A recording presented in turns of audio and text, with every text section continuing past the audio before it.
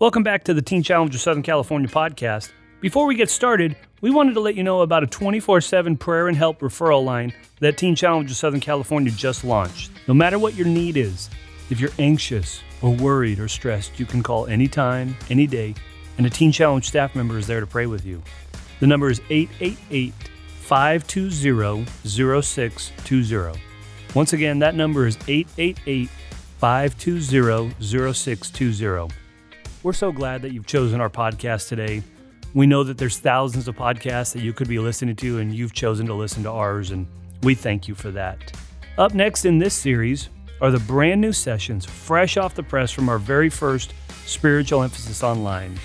Normally, this is an event that Teen Challenge of Southern California hosts yearly at our headquarters in Riverside, where all of our staff and students gather under a tent for 3 or 4 days of powerful worship and teaching. But because of what's going on in our world right now, we decided to take the event online and make it a completely virtual event. And what a week it was. We invited the Teen Challenge Centers from around the globe to participate with us, and it was just such a spirit-filled, powerful, life-changing week. We had messages from Don Wilkerson, Jim Cymbala, Nikki Cruz, Gary Wilkerson, and many, many more. Lives were changed forever. We're excited to share this week's episode, which features Jonathan Laurie, who's the son of Greg Laurie from Harvest Christian Fellowship in Riverside, California, as the second session from our Spiritual Emphasis 2020 online series. As you listen to these sessions, our prayer is that you would sense God's presence, that you would hear His voice, and most of all, we hope that you're encouraged in the Lord today through these podcasts. Remember to subscribe today to our podcast if you haven't already done it. Be encouraged today.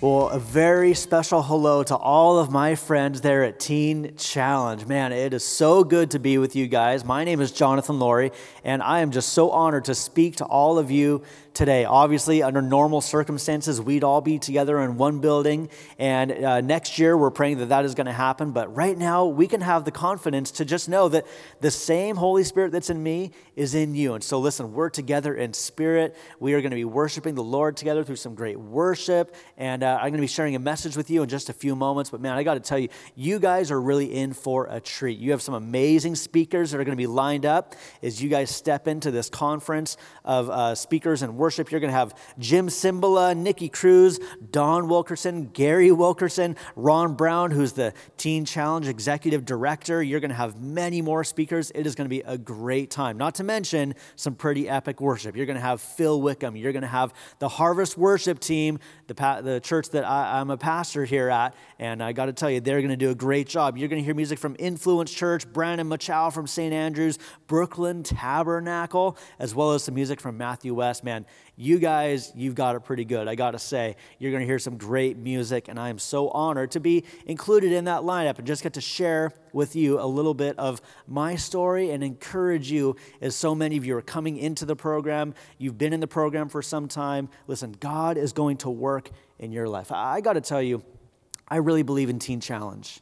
I believe in the work that they do because I have seen firsthand so many people. I have a lot of friends who have gone through the program at Teen Challenge, and I have seen the transforming effect that it has had on their lives. Amazing stories of them coming in just broken and in bondage and seeing how they come out, how God has worked in their lives. It has been nothing short of a miracle. And so I'm really thankful for all my friends there at Teen Challenge, the work that they're doing. God bless you guys. I got to say to you, whatever doubt or question you might have in the back of your mind about where you are at today, let me just tell you, you are in the right place. And this is the right time to let God begin and continue to work in your life, to work on you from the inside out. God is going to work in your life while you're in Teen Challenge. I can assure you of that. He is going to work in your life. You are going to see Him do things inside of you that you never thought possible. You are going to begin to see temptations and habits that you don't like begin to fade away and grow dim. Listen, there's going to be challenge. You're going to face hardship. You're going to have struggles, no question, but you are not beyond help. Jesus Christ is the answer to your problems you face today and in the future. But there's only one question that I want to ask you, and that is, are you willing? Are you willing? That is the question you have to ask yourself. Are you willing to let go of your past? Let go of those things that once defined you and let God begin to work in your life. Are you willing to let go of the things that drag you down and embrace God's plan for your life? Because listen, it is a lifelong, everyday decision, but it is the best decision that you could ever make. Now, I know that there's probably a good amount of you who maybe are not familiar with who I am, and that's okay. Allow me to introduce myself. Again, my name is Jonathan Laurie.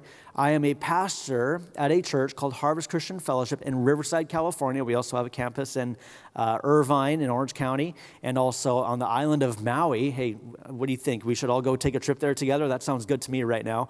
And so this church was started over 48 years ago by my dad, who is the founding pastor, Greg Laurie. And I've gotten to come on staff in the year about 2010, and I've been serving in different ministry capacities. And a few years ago, I was made a pastor, and now I get to minister to our congregation and help oversee some different things happening here. And again, it is just such a blessing to be with all of you today.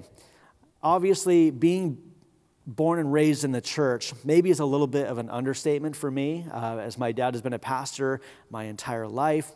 He's also an evangelist. He does these events called the Harvest Crusades in Angel Stadium. We've been doing them for over 30 years here in Southern California, as well as across America and even abroad, doing events in New Zealand and Australia, different places. And so it has just been amazing to grow up in that environment. But saying that I'm a pastor's kid or I grew up in the church is a little bit of an understatement. I have known Jesus as my Savior my entire life. As long as I can remember, I've always believed in the existence of God. I've always believed that Jesus died on the cross and rose again from the dead, and did that so that I could have my sin forgiven. I've always believed that, but it wasn't until I was about 22 years old in 2008 that he also became my Lord. You see, there's a distinction there. That he was first my Savior. He was the Savior of my sin. He was my God that I called out to in times of trouble, and I believed in him for my salvation, for the fact that I would go to heaven, but I didn't live my life in light of that. I didn't live my life in line with what Jesus had called me to do. He was not yet my Lord until I was about 22 years old. And I know that is the theme for this year. Is he Lord of all? Is Jesus Lord of all in your life? And I want to ask you that question today. Again, I don't remember being 20 years old. That was only 14 years ago. You know, it seems like that was a lifetime ago. It was only 20 years ago when my dad started. My dad was 20 years old when he started the church, and I don't even remember what I was doing when I was 20 years old. That was only 14 years ago. I'm 34 years old. I've been married for 10 years to my wife, Brittany, and we have 3 kids together, a 7-year-old boy, a 9-year-old daughter, and a 15-year-old daughter. Pray for me. And it's great. We live together in Orange County, California. And I can tell you this with all honesty, that I never thought that I was going to become a pastor. I never thought that I was going to become a preacher, that I would stand on a stage and stand behind a pulpit and speak to people about Jesus and what he's done for me with a microphone in my hand. I never thought that was going to happen. And now you might look at my story and at face value, you'd say, oh, come on, Jonathan, your dad's a pastor. You've been raised in the church. It's in your DNA. And maybe you're right. But I got to tell you, growing up with that expectation, really, it rubbed me the wrong way.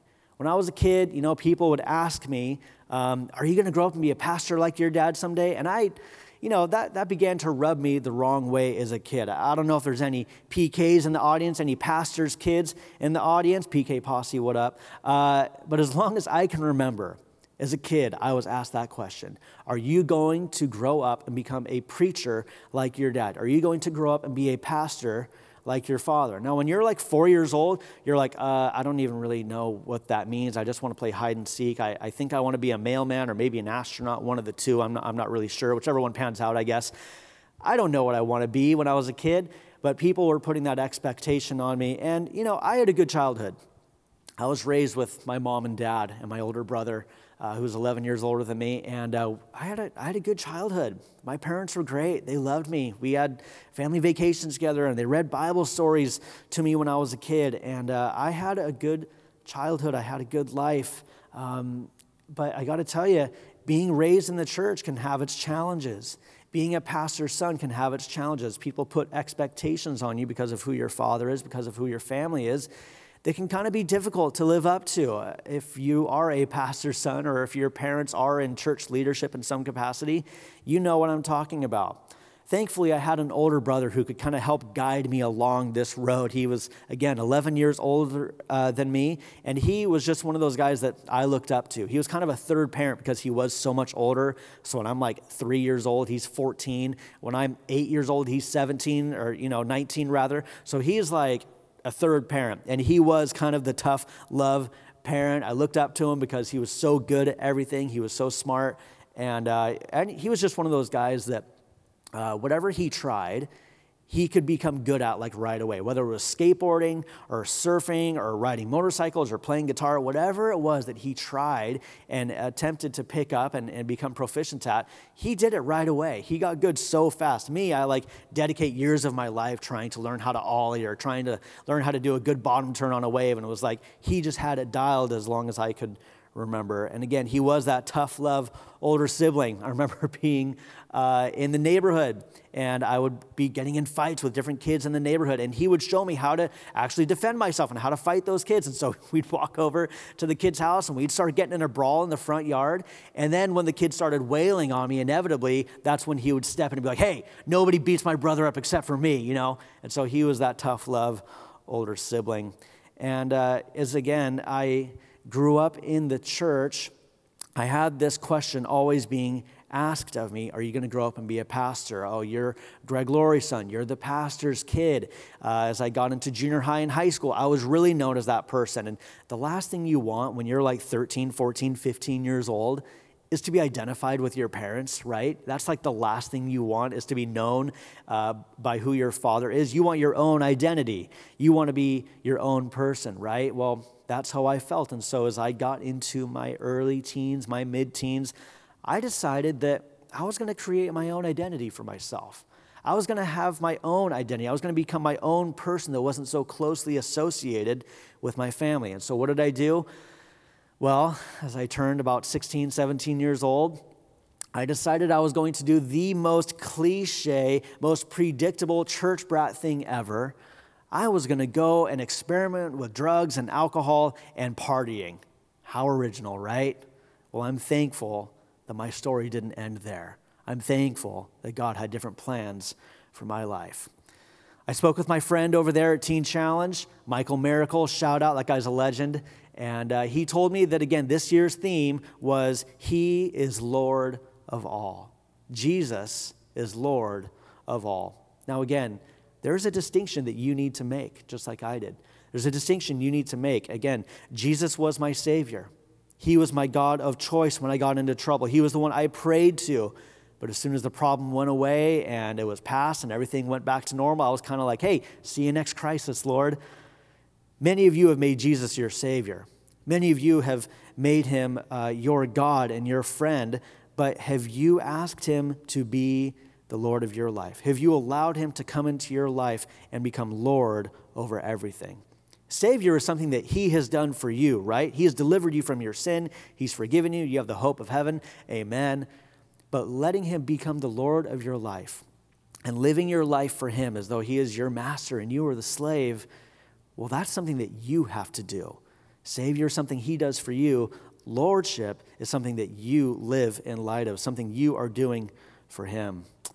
My dad has said in a lot of his sermons that I've heard over the years, he said that if He is not Lord of all, then He is not Lord at all. Let me say that again. If He is not Lord of all, then He is not Lord at all.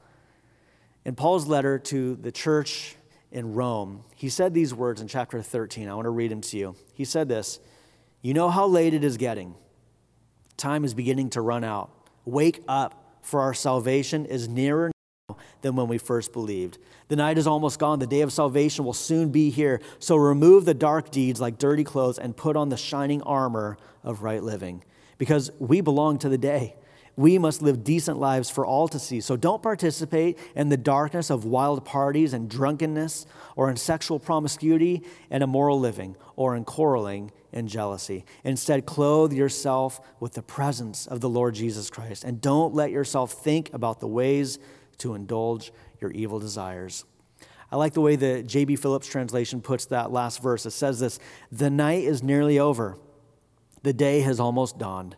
Therefore, let us fling away the things that men do in the dark, and let us arm ourselves for the fight of the day. Let us live cleanly as in the daylight." And listen to this, "Let us be Christ's men from head to foot, and give no chances to the flesh to have its fling." Let us be Christ's men from head to foot. From the top of our heads to the tip of our toes, let us be Christ's men and women. Let's live our lives for Jesus. Amen? He wants to be the Lord of every aspect of your life. He wants to be the Lord of your business. He wants to be the Lord of your free time. He wants to be the Lord of your relationships. He wants to be the Lord of your purity. He wants to be the Lord of all. Listen to me. If he is not Lord of all, he is not Lord at all. That is many times easier said than done, isn't it? To let Jesus be Lord of all. It's easier to say, "Jesus, be the Lord of my life," than it is to live that for sure. You know, I don't know about you, but sometimes I have a hard time trusting people. I have a hard time trusting people sometimes. Like I trust my family, I trust my friends, obviously, but when you look at the world and you look at our society, there isn't much you can trust. It can be really disillusioning. Proverbs 3:5-6 says, "Trust in the Lord with all of your heart. Lean not on your own understanding. In all your ways acknowledge him, and he will show you which path to take." You can trust in the Lord with all of your heart. This speaks of your whole being. Every aspect of your life you should entrust to the Lord. But it can be it can be hard to trust people in life. I know some of you maybe have had a hard time trusting somebody. You've been burned by people. You've been let down. You've been left. You've been hurt. And many of us have. We all have in some capacity. When you look at our society today, you can see, hey, politicians, they can lie, right? Newsflash, politicians can lie, whether it's a senator or a governor or a city council member or even a president, they can lie. Doctors, these are people that we trust to take care of our health, right? They take that Hippocratic oath and to do no harm. And even doctors can lie. You know, they can prescribe drugs that maybe people don't need so they can get kickbacks from the drug companies, the pharmaceutical companies. Policemen can be corrupt. Family members can let us down and take advantage of us and manipulate. Guys, sadly, within even the church, we see people sin and take advantage, and that is a sad thing. It is hard sometimes to trust anybody, and so in turn, it can sometimes be hard to trust God. Hey, even your cell phone.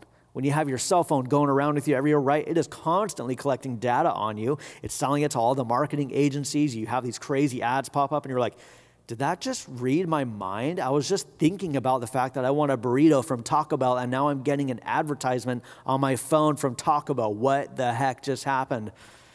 The websites you visit, what profiles you look at on social media, how long you were on TikTok for, why in the world you spent 2 hours photoshopping that selfie on your phone. Listen, that information is all being collected and sold so that they can better target you with advertisements on your phone. It seems we cannot trust much today, can we? There's not a lot we can trust. Sooner or later, everyone is going to let you down.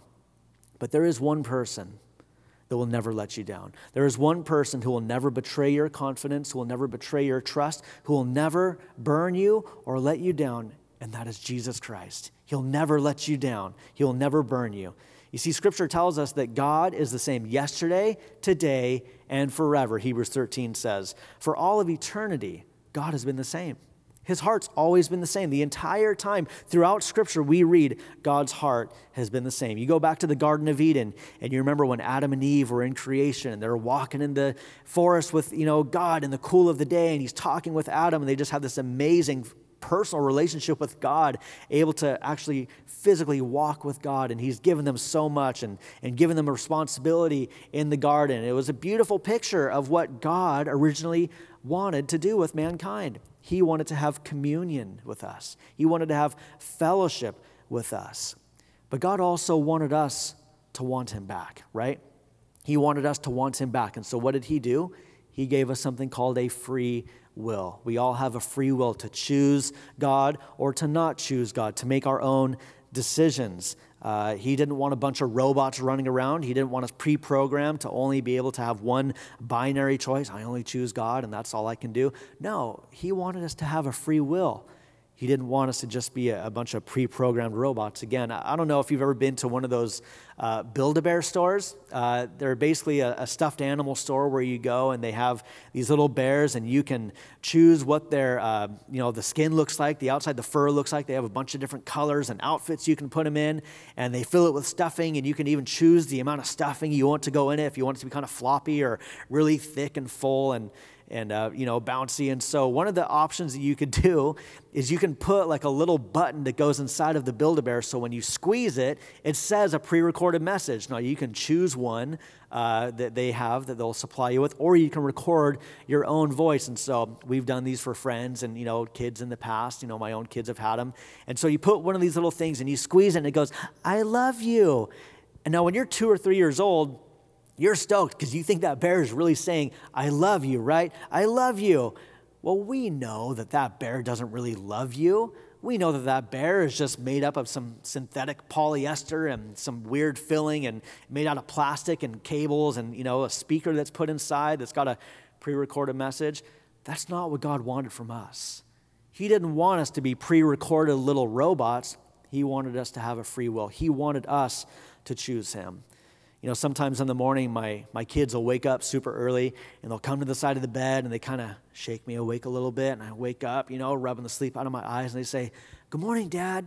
I love you," and they'll give me a hug, and it's like, oh, man, that's the best. That's the best is when your kids love you, and they come, and they give you a hug in the morning, and they embrace you. I know that that's real, but let's be honest. I also know that it's probably them trying to manipulate me to make chocolate chip pancakes for the 3rd day in a row. But regardless, they're telling me that they love me, and I love hearing that. I love that I'm not forcing them. "Hey, you say I love you or else you're going to get in trouble. I'm going to take this away, or I'm going to give you a spanking if you don't say that." No, they say it because they mean it. God wants the same thing from us. He wants us to choose him. He wants us to love him and to walk with him. And in the Bible, we see that theme throughout all 66 different books, over 40 different authors, written over the course of 1,500 years from the first book to the last book. We see that God is the same yesterday, today, and forever. And because Adam and Eve did sin way back in the garden, and they had that free will, and they chose to eat of the forbidden fruit, we've been separated from God. We've had our communication severed with him. It was broken. And that's the bad news. We are all separated from God, for all have sinned and fallen short of the glory of God.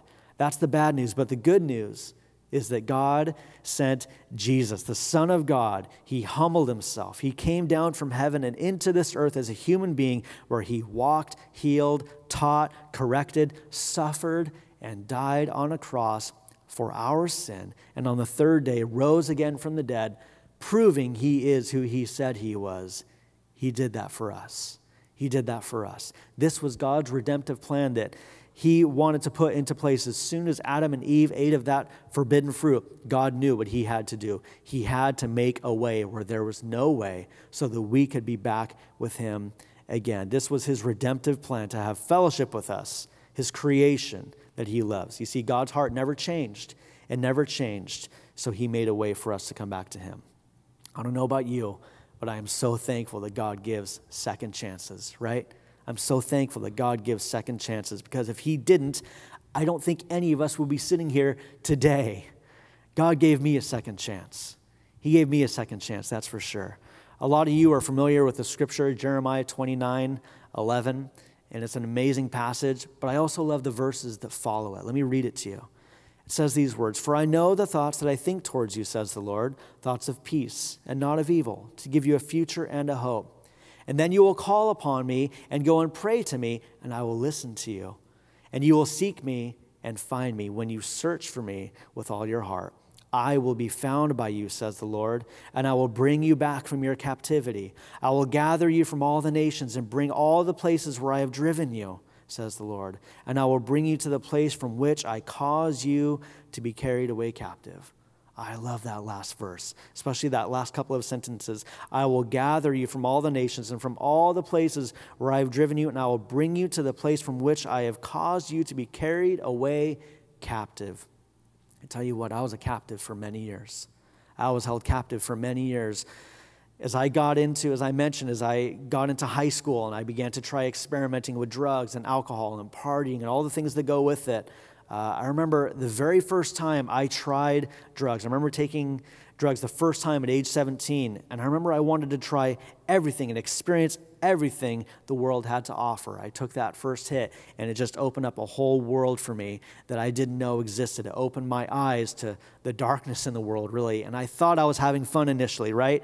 It was pretty fun for a while, I got to admit, but only a few months after I took that first hit of marijuana, things went 0 to 60 real quick. Drugs were no longer, at this point, just a few months later, just a social thing that I did at parties. It was an everyday part of my life. I was drinking every day. I was using drugs every day. And I got to tell you what, I was pretty miserable. I was already starting to find that this wasn't that much fun anymore. I had to do this just to have fun. I couldn't have fun without drugs. I couldn't have fun without drinking. I couldn't have fun without bringing some substance into my life. And so I found myself becoming miserable. I found myself kind of in a downward spiral. I still had that guilt buried in the back of my mind, you see, because I believed in Jesus. I never turned my back completely on God. Well, I suppose I did because I did walk away. But I always knew I wanted to get back home. I always knew I wanted to come back to the Lord. And someday I'd make a real decision to follow Him. Someday I would really walk with Him. And I was just having some fun right now. And so I had that in the back of my mind. So I was living this double life. And really, that was a very miserable thing to do. And this was only a few months into partying. I lived this way for another 6 years. I found myself becoming so miserable because now the very identity that I was running from, which was being known as the pastor's son, Greg Laurie's son, had now followed me into the party world. I would be at parties and I would be sitting on a couch with somebody and somebody would recognize me or they'd know my last name and they'd say, "Hey, you're Greg Laurie's kid. My parents go to your church. They're fanatics. They're all crazy." Oh man, how ashamed I felt in that moment because I knew that I was not only dragging my family name through the gutter as I was living completely contrary to everything that I was raised with and what my dad had taught and really what I believed, but I was also dragging the Lord's name through it. They thought that all Christians were hypocrites, that all Christians were fake, and I was a prime example of that.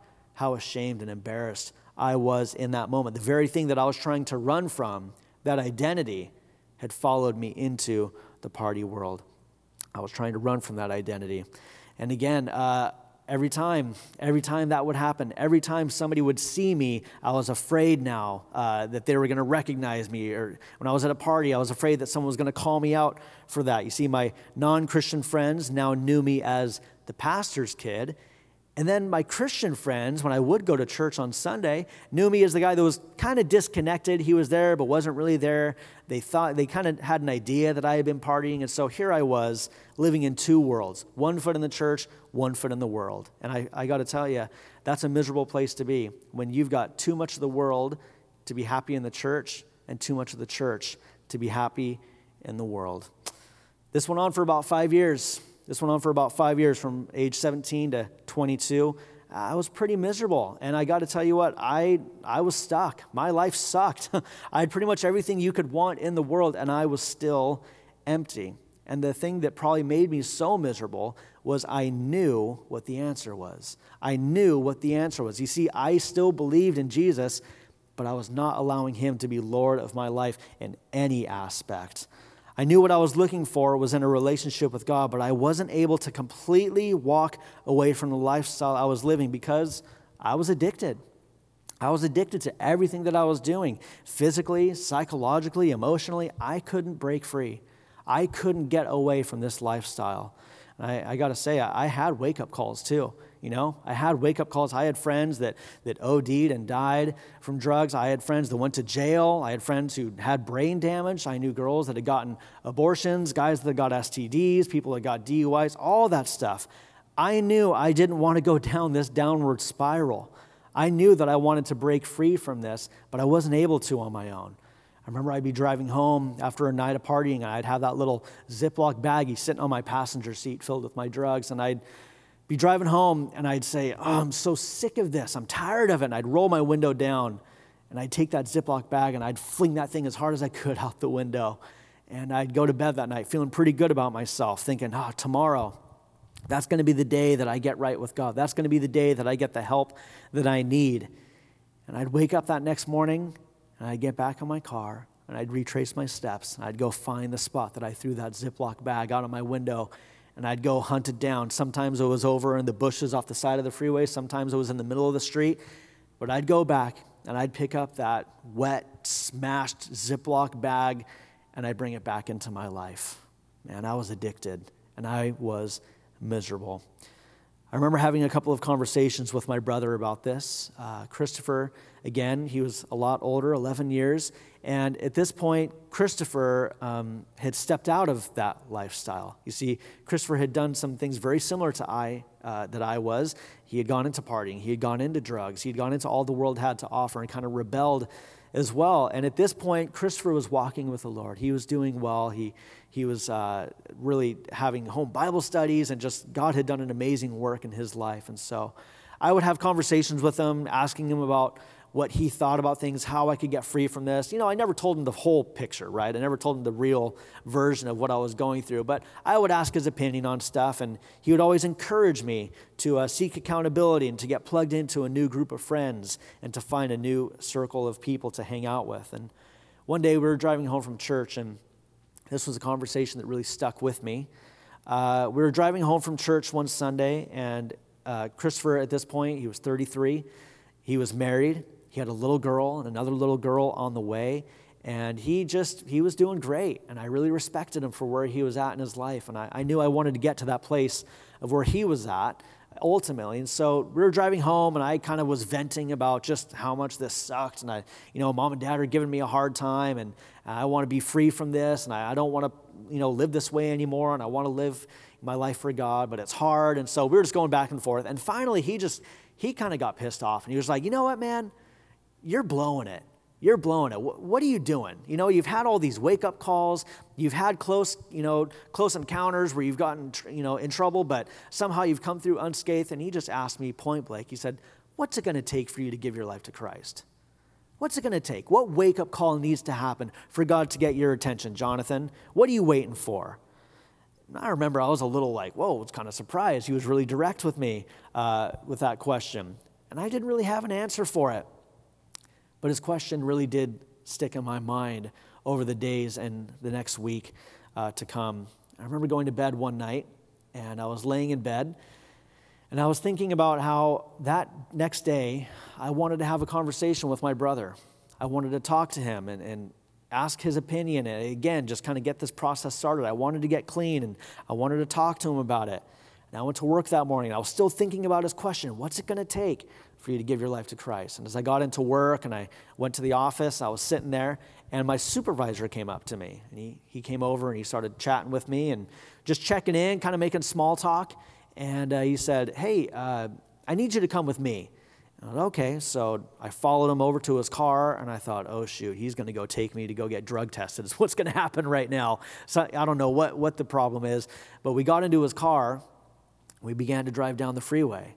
And then we took a turn on the freeway and got off an off-ramp that was the off-ramp to where I lived, at my parents' house. And then we turned down the street that they lived on in their neighborhood. And then we turned down their street, and we pull up in front of my house. And there's a bunch of cars there, and my dad's there. And I see my dad, as we pull up, collapse on the grass in front of my parents' home. And he's weeping. And there's a group of people around him trying to console him.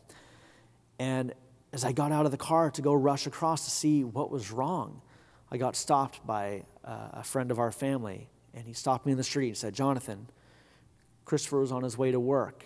He was driving up to Riverside at the church where he worked, and he said he was driving, and he was in a car accident, and he's with the Lord now." And man, I felt like my stomach got ripped out, I felt like my heart just got pulled out of my chest. The one person that I was honest with, that knew who I really was now gone from this world. I couldn't have that conversation with him that I wanted to. I couldn't seek his opinion on things anymore. And I was devastated. And in a matter of moments, as I was standing there trying to even just process what I just heard, this news, and thinking about it from all the different perspectives, from his wife's perspective and his daughter's perspective, and my parents and just all the people that this was going to affect, the church. Christopher's question popped back into my head. What's it going to take? What's it going to take? And I knew in that moment what I needed to do. I went up to my room, and I got all of my drugs and all my paraphernalia, and I got a little paper bag, and I put it all inside that bag. And I just laid it on the foot of my bed. And for the first time, I just got down on my knees and I prayed, Lord, I've proven to you I can't quit this on my own. I can't get free of this on my own. I need you to not only take this addiction away, I need you to take this desire away as well. I want to see my brother again. And I know that right now in this moment, I want to use these drugs more than ever to numb myself, but that's not what I want. I want you, Lord. I want you. And I prayed that, and I put that stuff in that paper bag, and I gave it to a friend of mine who was a pastor, and I said, get rid of this, and don't tell me where you put it, because I'll probably go looking for it. And so he took that paper bag, and he got rid of it. And that was 13 years ago, this July, that happened. And it's been 13 years that God has delivered me from addiction. It's been 13 years that I've been sober, and it's because God got a hold of my life, because I gave my life to him, and he gave me my life back. And he has done an amazing work. And I got to tell you, he took that addiction away. He took those desires away, and he can do that for you as well. If he can do it for me, he can do it for you. He gave me a new nature. And I want to say to you today, what are you waiting for? What are you waiting for? What's it going to take for you to make the same decision? I want to ask you that same question that Christopher asked me. What's it going to take? What's it going to take for you to give your life to Christ? What's it going to take for you to make him Lord of all? Maybe you've committed your life to Christ and you've called on him to be your Savior, but have you allowed him to become Lord of your life? If not, what are you waiting for? Listen, God has the best plan for your life. He didn't just save you from something. He didn't just save you from addiction, from a life of abuse, from a life of destruction. He didn't just save you from something. He saved you for something. God has an amazing plan for your life. Remember Jeremiah 29:11. I know the thoughts that I have towards you, says the Lord, thoughts of peace and not of evil, to give you a future and a hope. God has an amazing plan for your life. He wants to do an amazing work. All you have to do is let him work in and through you. He didn't just save you from something. He saved you for something. Something greater than just being sober. Something greater than just being a contributing member of society. No, he saved you so that you could be his son, so that you could be his daughter. Let him become the Lord of your life. If he is not Lord of all, then he is not Lord at all. Let's pray. Lord, I thank you for every person that is watching right now, wherever they're at, Lord. They've never asked you to become the Lord of their life. They have asked you, but they've stumbled and fallen. Lord, we're so thankful that you give us second chances and third chances and fourth chances. God, you're so quick to forgive. You're so quick to extend to us your grace. And I thank you for all my friends there at Teen Challenge that are watching this. Lord, I just ask that you would protect each and every one of them, that you would not allow them to be tempted beyond what they are able to resist without providing that way of escape. Lord, you tell us in your word, you promise that we will not be tempted beyond what we are able to handle. And so, Lord, I thank you for each and every one of them. I pray that you would bless them, you would protect them. I pray that this season in their life, while they go through the program there at Teen Challenge, that, Lord, it would just be impactful, that they would grow tremendously, Lord. They would make connections and friendships that would last a lifetime, Lord. Help them, we pray. And there might be some of you that are watching now as we continue in prayer together that you need to ask the Lord, you need to ask Jesus to become the Lord of your life. You need to invite him into that role. And listen, I just want to encourage you. You could pray this prayer. You could say this. You could call out to God. And this is you saying the prayer, but then you've got to live it out. So don't pray this unless you really mean it. You really want Jesus to be the Lord of all. If you do, pray this prayer. Say this. Dear God, I need your help. I need your Holy Spirit in my life. I need you to give me that new nature. I want to live my life for you, but I need your strength. I've made mistakes. I've fallen short. But I know your grace is sufficient for me. So I commit myself to you. Jesus, be my Savior. Jesus, be my Lord. Be my God. And be my friend. It's in Jesus' name I pray. Amen. Amen. God bless you if you prayed that prayer just now. You asked Jesus to become the Lord of your life. That is the best thing that you could do, is live your life for God, to let Him show you the right way to live. Hey, He's our Creator. Who better to tell us how to live than the one who created us, right? Well, God bless you guys. It's been so great getting to share with you my testimony and my story. We're so thankful for all of you there. Again, thanks for watching us today, and we'll see you guys soon. Hey, we have an amazing church online that you can watch if you'd like. It's called Harvest at Home, and if you'd like to join us, you're welcome to. It's on Saturday evenings and Sunday mornings. You can tune in. We have services all day long, and you can tune in and check us out at harvest.org. We hope to see you there. God bless you guys. Thanks for choosing the Teen Challenge of Southern California podcast.